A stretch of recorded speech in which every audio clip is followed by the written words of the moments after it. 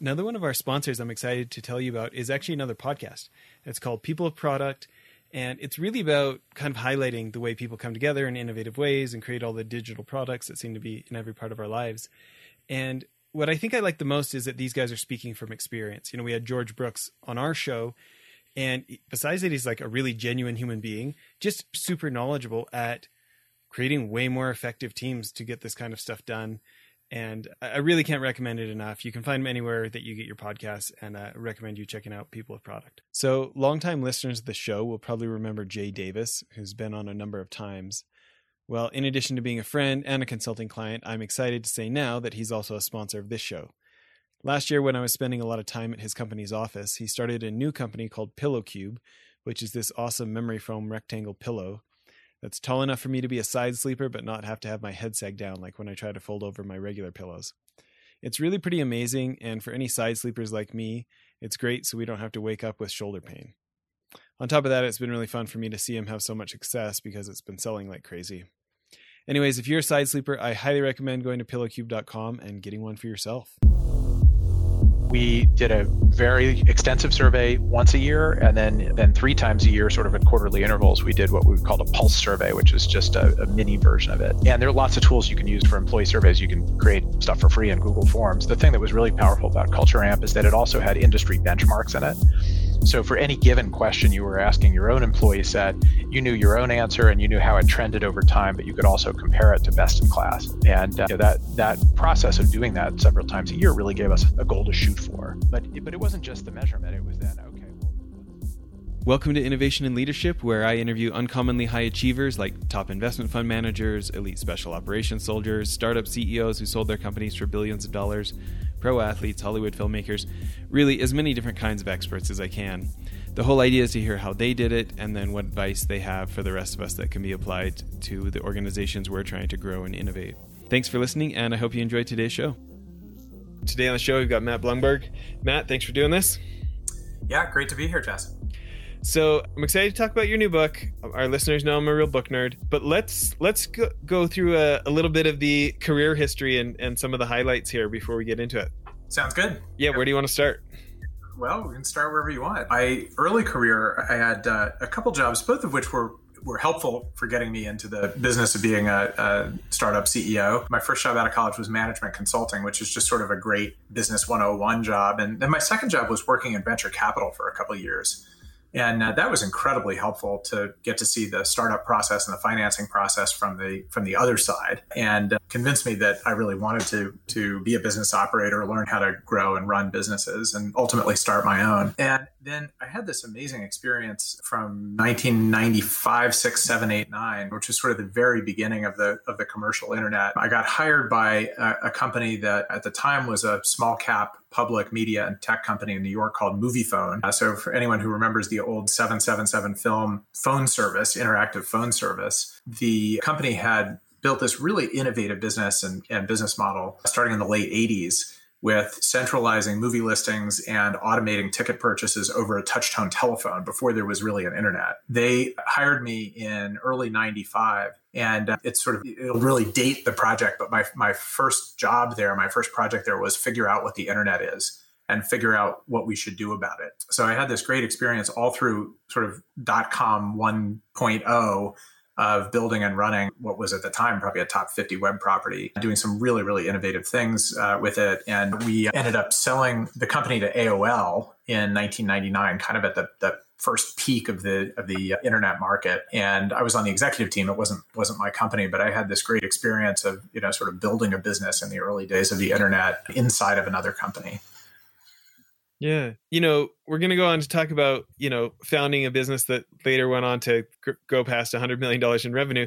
I'm interested in what lessons you think you learned there that helped you achieve what you did later. At Moviefone, it was interesting. I learned, I certainly learned a lot about the technology of the internet and sort of the promise of the internet. A lot of that was self-taught, right? It's not like anyone else at the company knew a ton about it either. I learned management lessons for sure, although much more trial by doing and trial by fire than anything else. And more important than that, I think I learned some of the things I liked and some of the things I didn't like about how the organization was run. And, I knew from even before that in life that I wanted to be an entrepreneur. And I think at every job I had, not just Moviefone, but all 3 jobs after college, I kind of had a mental ledger going the whole time about, when it's my company, yes, do that. No, don't do that. And one of the things that really struck me from all 3 of my jobs, which were all knowledge worker jobs, right? Management consulting, venture capital, technology, and media. One of the things that really struck me about all 3 companies was they got some things really right about when it came to people and management. And they all said the right things. They all said, people are our most important asset, or, our biggest assets walk out the door every day, or one of those sayings.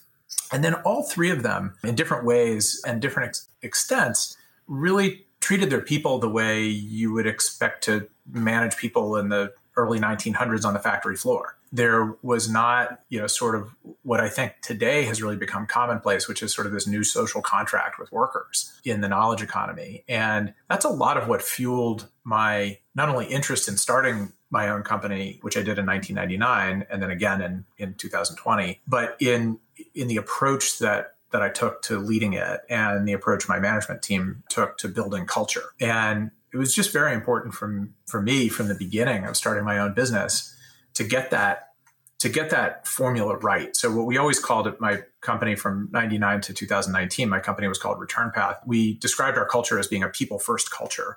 And, we believe very, very strongly that the best companies and the companies that are going to win are the companies that have the most engaged and happy workforces, and that you get there by really rooting the business and the culture in the philosophy of people and of not just attracting great people, but of growing them, of developing their careers and keeping them deeply, deeply engaged in the business.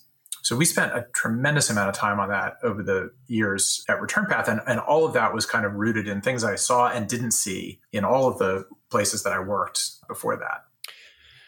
So I'm really interested, before, and well, let's do this for 1 second. Tell us your new company. Tell us what Bolster does. Then I want to go back to Return Path for a minute. Great. So Bolster, which is just over a year old now, so we started it in April of 2020, is a marketplace for on-demand executive talent. So we are trying to build a new way for companies to think about scaling their leadership teams, for CEOs to think about scaling themselves, and to think about scaling their boards of directors. So essentially, it's a marketplace that it works like any other online marketplace like Airbnb or Uber, but the product is finding vetted executive talent for a few different types of roles. It could be a board of director seat, it could be a coach or a mentor, or it could be a freelance executive role like a part-time executive or an interim executive. Okay. I got questions about that, but I won't forget them. I want to stick on Return Path for a minute. So you've done these interesting things. You go to Princeton, you're at this, top 50 web company, you've got some unique experience. And my understanding is Return Path is largely around kind of innovative things in email marketing. Is that accurate, or am I getting that wrong? Yep, that's exactly right. So when you think about a space like that, it doesn't necessarily come across as like the only guy who's ever thought of marketing on email. That thing must have for sure been great. So when you think about a space that it's easy for anybody with like a Wix website and $300 to LegalZoom to claim that they are now an email marketing specialist, right? You don't have a huge barrier to entry. What do you feel like you did different to grow a business to $100 million plus in revenue? We actually built a different kind of business. So we were not an email marketing platform. Okay. Where you would think about like a MailChimp or a Constant Contact or a Salesforce Marketing Cloud at the high end. We found, and I think really exploited and developed, a really important niche in email that we completely owned and dominated. We had a couple of small competitors over the years, but we built a business with a lot of network effect. And that business was solving a different problem. It wasn't just how to get email out the door. It was how to make sure it gets delivered into inboxes. And that might sound like it's the same thing. Well, of course, if you get it out the door, it goes into inboxes. But one of the things that we discovered and was kind of underlying the origin of the business was that email didn't make its way into inboxes for a couple of different reasons. One is people changed their email address and never went back and told the website, which was our initial product concept in 1999 and 2000. But then the business evolved starting in 2002 or 3 because email filters, so the spam problem got worse. Filters got thrown in front of everything. And then filters had a pretty high error rate. So what we found is that marketers and publishers who had, lists, opt-in lists of their customers were sending out millions of emails, and 20 or 30% weren't getting delivered. And that was a really big pain point that we took it on to solve. So some of our customers were actually the big email sending platforms, and then most of our customers were actually the end brands, the marketers and publishers. But there was a lot of network effect in our business because we built the largest data set and kind of real-time analytic model for understanding what was going on with email. And then we actually supplied data feeds to all the major mailbox providers. So Yahoo, Hotmail, Google, et cetera, who then used those to make sure that their filters weren't blocking legitimate email in an effort to get rid of spam. So a little bit of a nerdy business, but if you think about the email business as a multi-billion-dollar sector, we were able to solve a critical problem for that sector and do it in a way that was pretty defensible. It's interesting. Our listeners know about all the audiobooks I read and, recorded like 600 episodes of this show.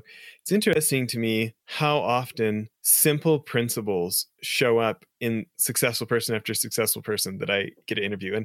And to be frank, it's why I started this show. Is I wanted to see what would be the common principles across all these different kinds of high achievers. To me, the principle there, and I'd love for you to weigh in on this if you see it differently, or what your thoughts would be, is I think about how tempted we all are to try and build something better, right? I need a business that's better. We need to be better than the competition, faster than the competition.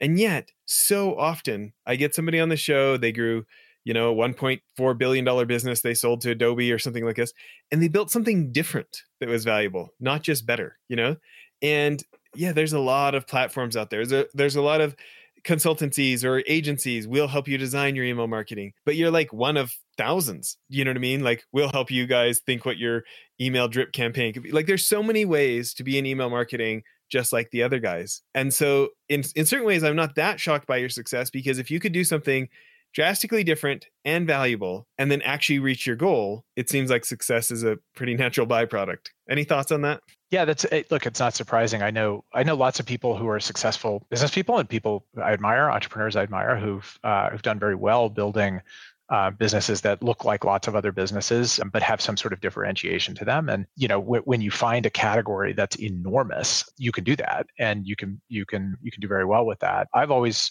sort of gravitated toward things where it's a little more inventive, or finding really a fundamentally different way to do something. And Moviefone, which again wasn't my company, but I was an executive there, was a great example of that. It was just a better way to find your way to the movies in the 1980s and 1990s, before there was an internet, and even when we had the internet presence in the mid to late 90s. And that's what TrendPath was, and to some extent, that's what we're trying to do with Bolster. We're not just saying, hey, we're gonna do executive search, better than other people. We're saying that for early stage companies, there's actually a different way to think about the whole thing. Fractional talent is a different way of thinking about scaling your leadership team. Coaching and mentoring are not something you're going to go to a search firm for. So there's certainly overlap with an existing sector and a big sector, but we're trying to think more about what the customer's experience is and what their needs are, and how to start from scratch solving those needs instead of start with something else.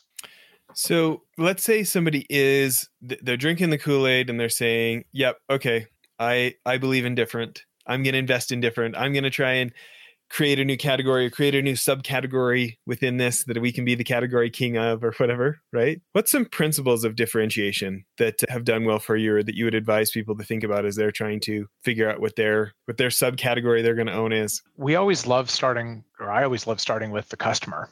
And when you think about a broad problem space, whether it's sort of jobs or scaling an executive team or going to the movies or getting email out the door, you want to find a customer set that spends a lot of money, and then you want to spend a lot of time getting to know that customer set. And maybe you're in that customer set, which is certainly a helpful starting point, although it's not required. And just understand, like, what are the problems they have, and what are the problems they have that aren't being met by other vendors, and understand why not.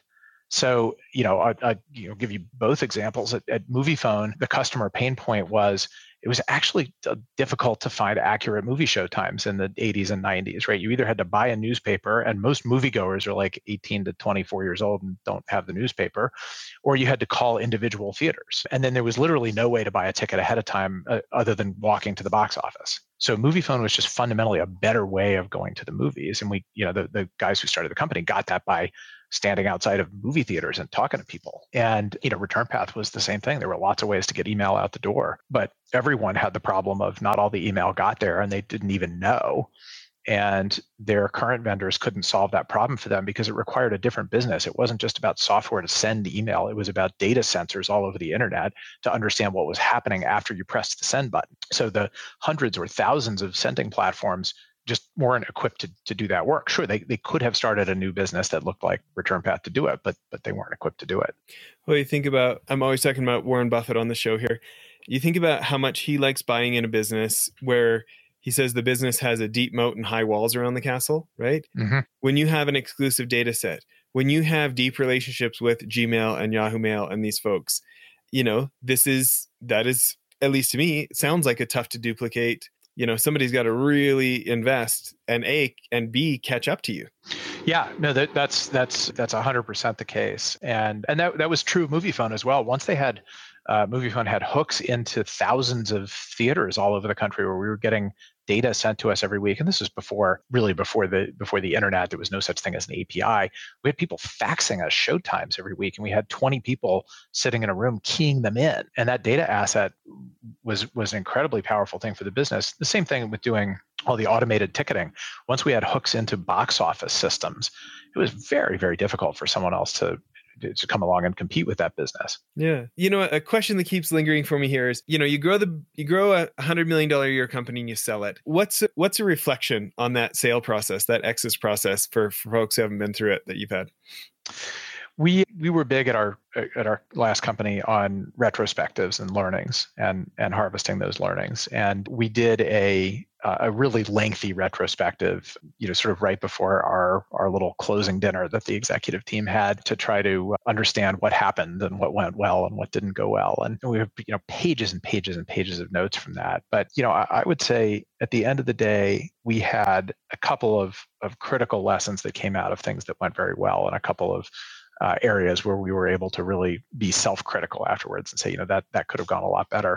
I think on the positive side of the ledger, we would absolutely point to our culture and our, sort of workplace and employee engagement as something that was a really powerful strength of the business. And, as I always say, if you have a great... Well, can I pause you about that? Just because Sure. Everybody claims it. There's a million books about it. People talk about it all the time. And yet there are so few that achieve it. What do you think you did different to actually achieve that? We were obsessed about it. I mean, we were just obsessed about it. We measured employee engagement regularly. We created organizational development plans. So, not just a personal one. What are the things I'm working on for my career, but what is the company working on this quarter based on what we're getting out of employee surveys and understanding the things that are true and not true about employee engagement. And it's true about anything. When you measure it, you have a good shot at managing it. But that was always just top of mind for us. It was almost as important as financial metrics. So getting down to the nitty gritty there for a minute, what did measuring look like? Is this a whiteboard on the wall? Is this a flat screen TV? Is it just a report that comes out periodically? We used a product called Culture, which is one of the leading sort of employee survey tools that's out there. And we did a very extensive survey once a year, and then 3 times a year, sort of at quarterly intervals, we did what we called a pulse survey, which is just a mini version of it. And there are lots of tools you can use for employee surveys. You can create stuff for free in Google Forms. The thing that was really powerful about Culture Amp is that it also had industry benchmarks in it. So for any given question you were asking your own employee set, you knew your own answer and you knew how it trended over time, but you could also compare it to best in class. And that process of doing that several times a year really gave us a goal to shoot for. But it wasn't just the measurement. It was then, okay, well, what's changed? And which pockets of the organization has it changed in? And let's go through the process of understanding why and come up with a theory about what we should do about it. put that out there very publicly in the company. We are going to work on doing better at XYZ as a company. And then we expect when we measure this again next time that we're going to move the needle. And if not, we want to understand why not. It sounds so simple, but how many of us actually do it, right? The good news is it's actually not that expensive. It's just something you have to care about and pay attention to. I think it's really easy for people to say, oh, great places to work, all those, crazy internet people, they just, you can bring your pets to work and you can, they have a chef on premises. Of course, none of this stuff happens during the pandemic, but, you can have expensive employee perks and look, there's no question that, people like eating at Google, right? But that's not the only way to drive employee engagement. There are ways to drive it that are free or super, super low cost, but you have to really care about it and you have to work at it like anything. Yeah. Well, let's talk about books for a minute. I want to talk about what is in the new one, the Startup CXO, but let's back up for a second. Tell us what some of the benefits were for you personally for writing the Startup CEO and why write a second one? Yeah, so Startup CEO, which first was published in 2013 and then the second edition came out last year, was really an outgrowth of a blog that I've been writing for 15 or 16 years now called startupceo.com. And, I had just been documenting the experience of being an entrepreneur and being a first-time CEO and lessons I'd learned along the way. And I'd spent a lot of time over the last 10 or 15 years mentoring CEOs, usually first-time CEOs or CEOs that hadn't quite hit the stage of growth that our company had hit yet. And with the help of a longtime friend and mentor and board member of mine, Brad Feld from the Foundry Group, who's written a whole bunch of books about different parts of the startup world, I decided to try to turn my blog into a book, which actually meant writing a whole bunch of new things in addition to curating some of what I had already written. And the objective of that book was really to write an instruction manual for a first-time CEO. Right? You can take a lot of courses on how to do a lot of things in life and in business, but there aren't any or many about how do you run a company if you've never run a company before. So Startup CEO is 65 very short chapters of how to. And you can read it front to back, but you can also just hit the table of contents if you're stuck on something and see if there's a corresponding chapter. How to hire executives, how to fire executives, how to compensate yourself, how to build a board, how to manage a board, how to work with an executive assistant, how to write a pitch deck. It's literally 65 very short, very actionable chapters. And my objective with that book was really to give first-time CEOs a resource for when they got stuck, or how to stay ahead of the curve. It was fun to have Brad on the show. I'd heard about him for years from one of my close buddies, Josh Soloway's a securities lawyer in New York that had kind of been mentored by Brad a bit earlier in his career out in Colorado. And for people who don't know Brad Feld, how would you describe his large level of accomplishments? Well, first of all, he's probably one of the most successful venture capitalists in the world. And actually, I shouldn't say first off. First off, he's a wonderful human being and a remarkable person. He's remarkably intellectual. He's remarkably empathetic and warm. He's a great friend. He's a great business person. He's a very successful venture capitalist. And he has also written a ton of books over the years and has really inspired me as part of that to think about that as part of giving back, sort of documenting the things and the things that have worked along the way for you. So actually what got me into writing Startup CEO was Brad's, I think far and away his most successful book was a book called Venture Deals. And if you ever need to know anything about financing an early stage company, you need to buy Venture Deals. And what happened was Brad sent me the manuscript in Word format, and whenever this was now 10, 12 years ago. And said, hey, I'd love to know what you think about it. And I was on a cross-country flight, and I think this was before there was Wi-Fi on planes. So I had this big document from Brad, and all right, so I'll do that on the flight. And I went through it and just wrote little comments off to the side, a bunch of times. And I sent it in to Brad, and he said, well, thanks, this is great. Would you mind if we publish all your comments?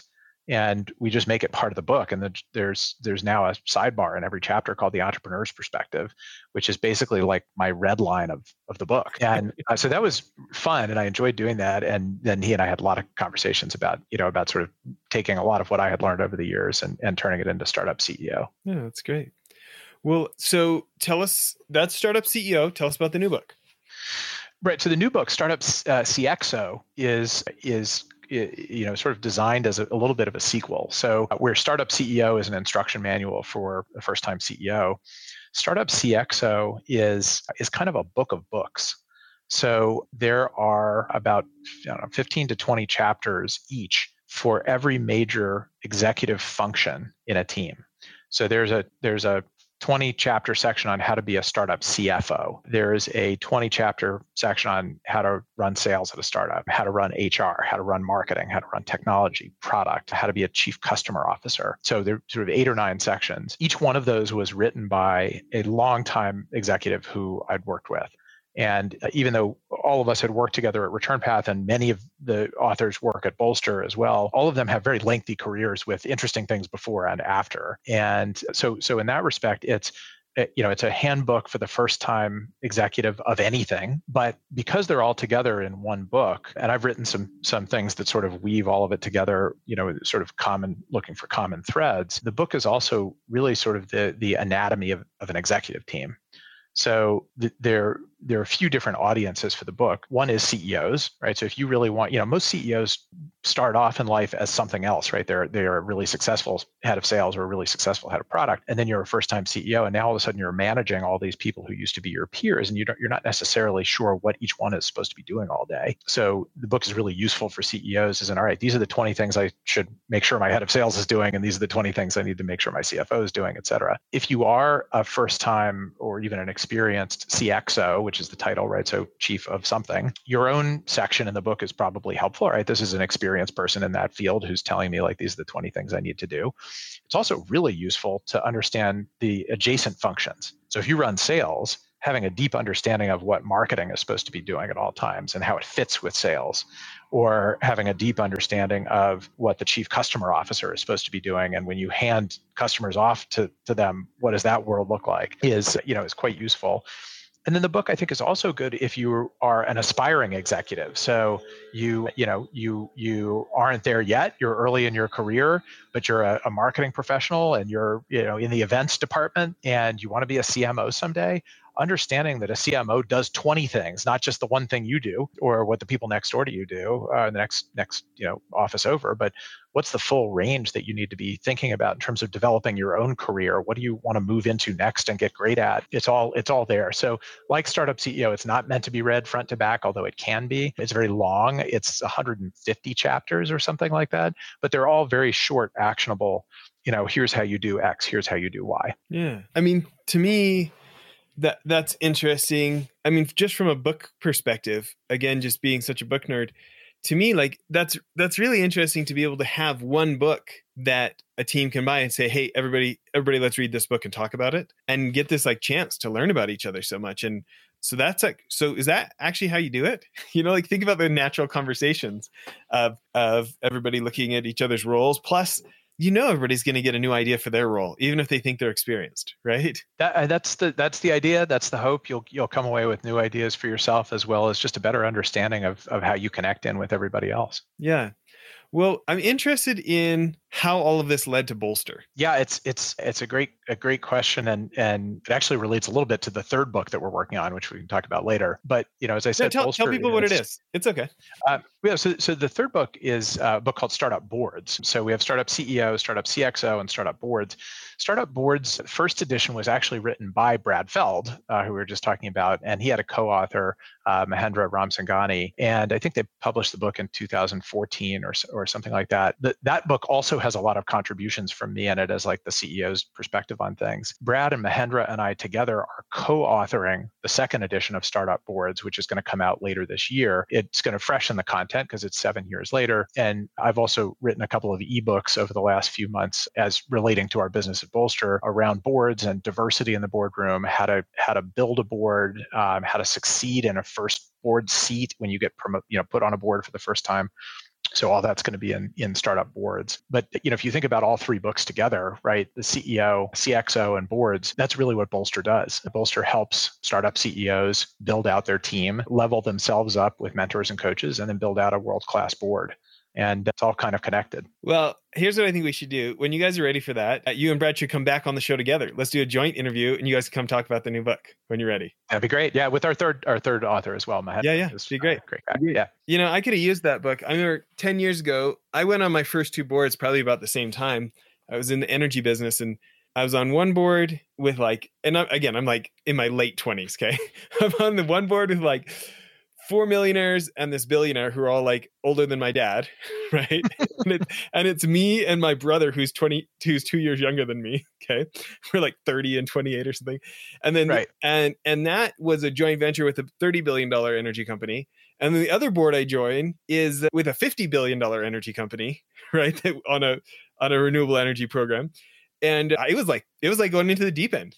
And I'm like Right. 29, 31, you know what I mean? So I could have used your book. That's why I wrote them. I mean, I wrote it because, I had that same experience. I started Return Path when I was 29 years old. I thought I knew so much, and then I started doing it. And I was like, oh, I don't know anything. Yeah. Well, okay. Sorry for the interruption, but I thought people should know the trifecta here, the trilogy. Yeah. Let's just do one more once over for people who, if we're going to go just like a level deeper on Bolster, what's maybe one layer deeper than what you've told us about Bolster already? So I would say one layer deeper is there are two things that we're also trying to automate. So I talked, the business is a marketplace. It's about finding talent. But there are a couple of things we're building into it that I think are going to make it a particularly helpful resource for CEOs. One is we're building out a lot of platform functionality for VCs and board members to use as well. And the reason we're doing that is frequently when a CEO needs help at the leadership level, he or she turns to his or her board and says, hey, I need someone that can do X, Y, Z, right? My CFO just quit. My next senior person in the finance department can't step up. Like I need someone urgently. And the CEO's board is going to say, oh, I know a guy who does that. So that's not a particularly efficient way. Well, it may be efficient in that, A connects you to B and B works. It's not a very comprehensive way of looking for executive talent, but it's not a bad way of getting started with the search. And we know that CEOs and their board collaborate on things like that. So we're building in a lot of functionality to have CEOs and board members collaborate on searches. The other thing we're doing that I'm hoping will be really useful, and this actually directly relates to the books as well, is we're building in a lot of assessment and benchmarking functionality into the platform for our clients. So if you think about Startup CEO and then Startup CXO as books that really document what you're supposed to do in your job, whether you're a CEO or a head of marketing or a head of technology, we're actually building the software version of all of that. So if you're a CEO and you want to do a quick assessment, hey, is my head of HR scaling? Is my head of HR doing everything that he or she needs to be doing, not just for where I am today, but for where I'm going to be in 2 years? We're actually building that instrument into the platform. And our hope and sort of early signs as we bring it to market are that it'll work something like this. The CEO will say, all right, I'm going to do an evaluation. Again, let's say my head of HR, they do the evaluation. Okay, the person is excelling in these 8 or 9 areas. I have no concerns about them there. They're going to scale for the next several years. But here are 3 areas where they seem to be missing some experience. Maybe it's a head of HR and maybe missing experience in recruiting and in diversity and equity and inclusion. What Bolster can immediately do then is recommend mentors for the head of HR, right?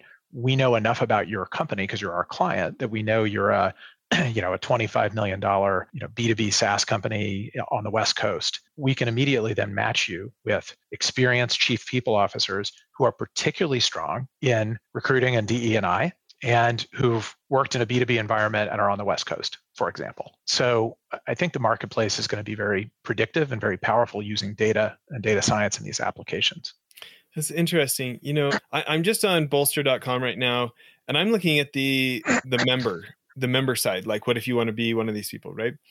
And I'm interested, so I took a break from finance after 2008 had worked its way through the financial system. Okay. And our boutique management consulting firm was called the Arbinger Institute. And I just love their stuff. I'd been certified in their stuff just because I loved it so much and put my teams through it. Right. And so when I decided to take a break from finance, because I had a CEO strategy advisor, CEO coach, whatever I want to call him, right?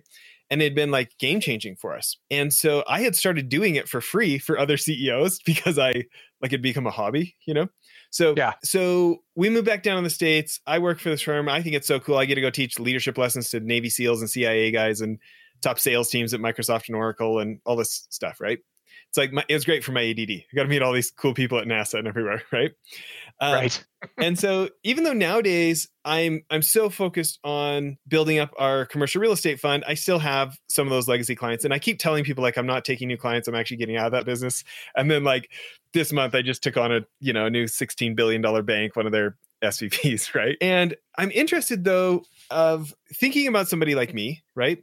Where like I'm kind of a jack of all trades. Like I spent most of my career in finance, but I also did this different stuff. And how do you, and maybe I'm not a good fit for something like this, but like, if you were going to take somebody like me, how do you decide like, or are you really looking for, no, this is an HR specialist so we can match him with HR people? What do you do with jack of all trade people? Yeah, it's a great question, and what we've tried to do with the Bolster marketplace is have it based on experiences and on competencies. So while it's true, when you join as a member, the first thing we ask is, what's your role, right? Are you a career CFO or CHRO or something? And you can pick multiple ones if you've worn multiple hats in your career. We've also taken a lot of time to define kind of this whole taxonomy or ontology that powers the entire marketplace. So no matter how you identify in terms of role type or multiple role types, you have the opportunity when you join to identify what we call your superpowers, right? So what are the areas of business where you really go deep? Like this is what a client should hire me to do. And it could be skills and experiences, it could be specific projects, it's going to be a mix of the two. And yeah, there are certainly times where, a CEO is going to come in to do a search and say, I'm looking for a CFO and I want someone who has been the CFO of a SaaS company and taken it from 25 to 100. And that's fine. Like that's a really specific need. There are also going to be times where someone's going to come in and say, I have a business need. And that business need is working on, change management following an acquisition.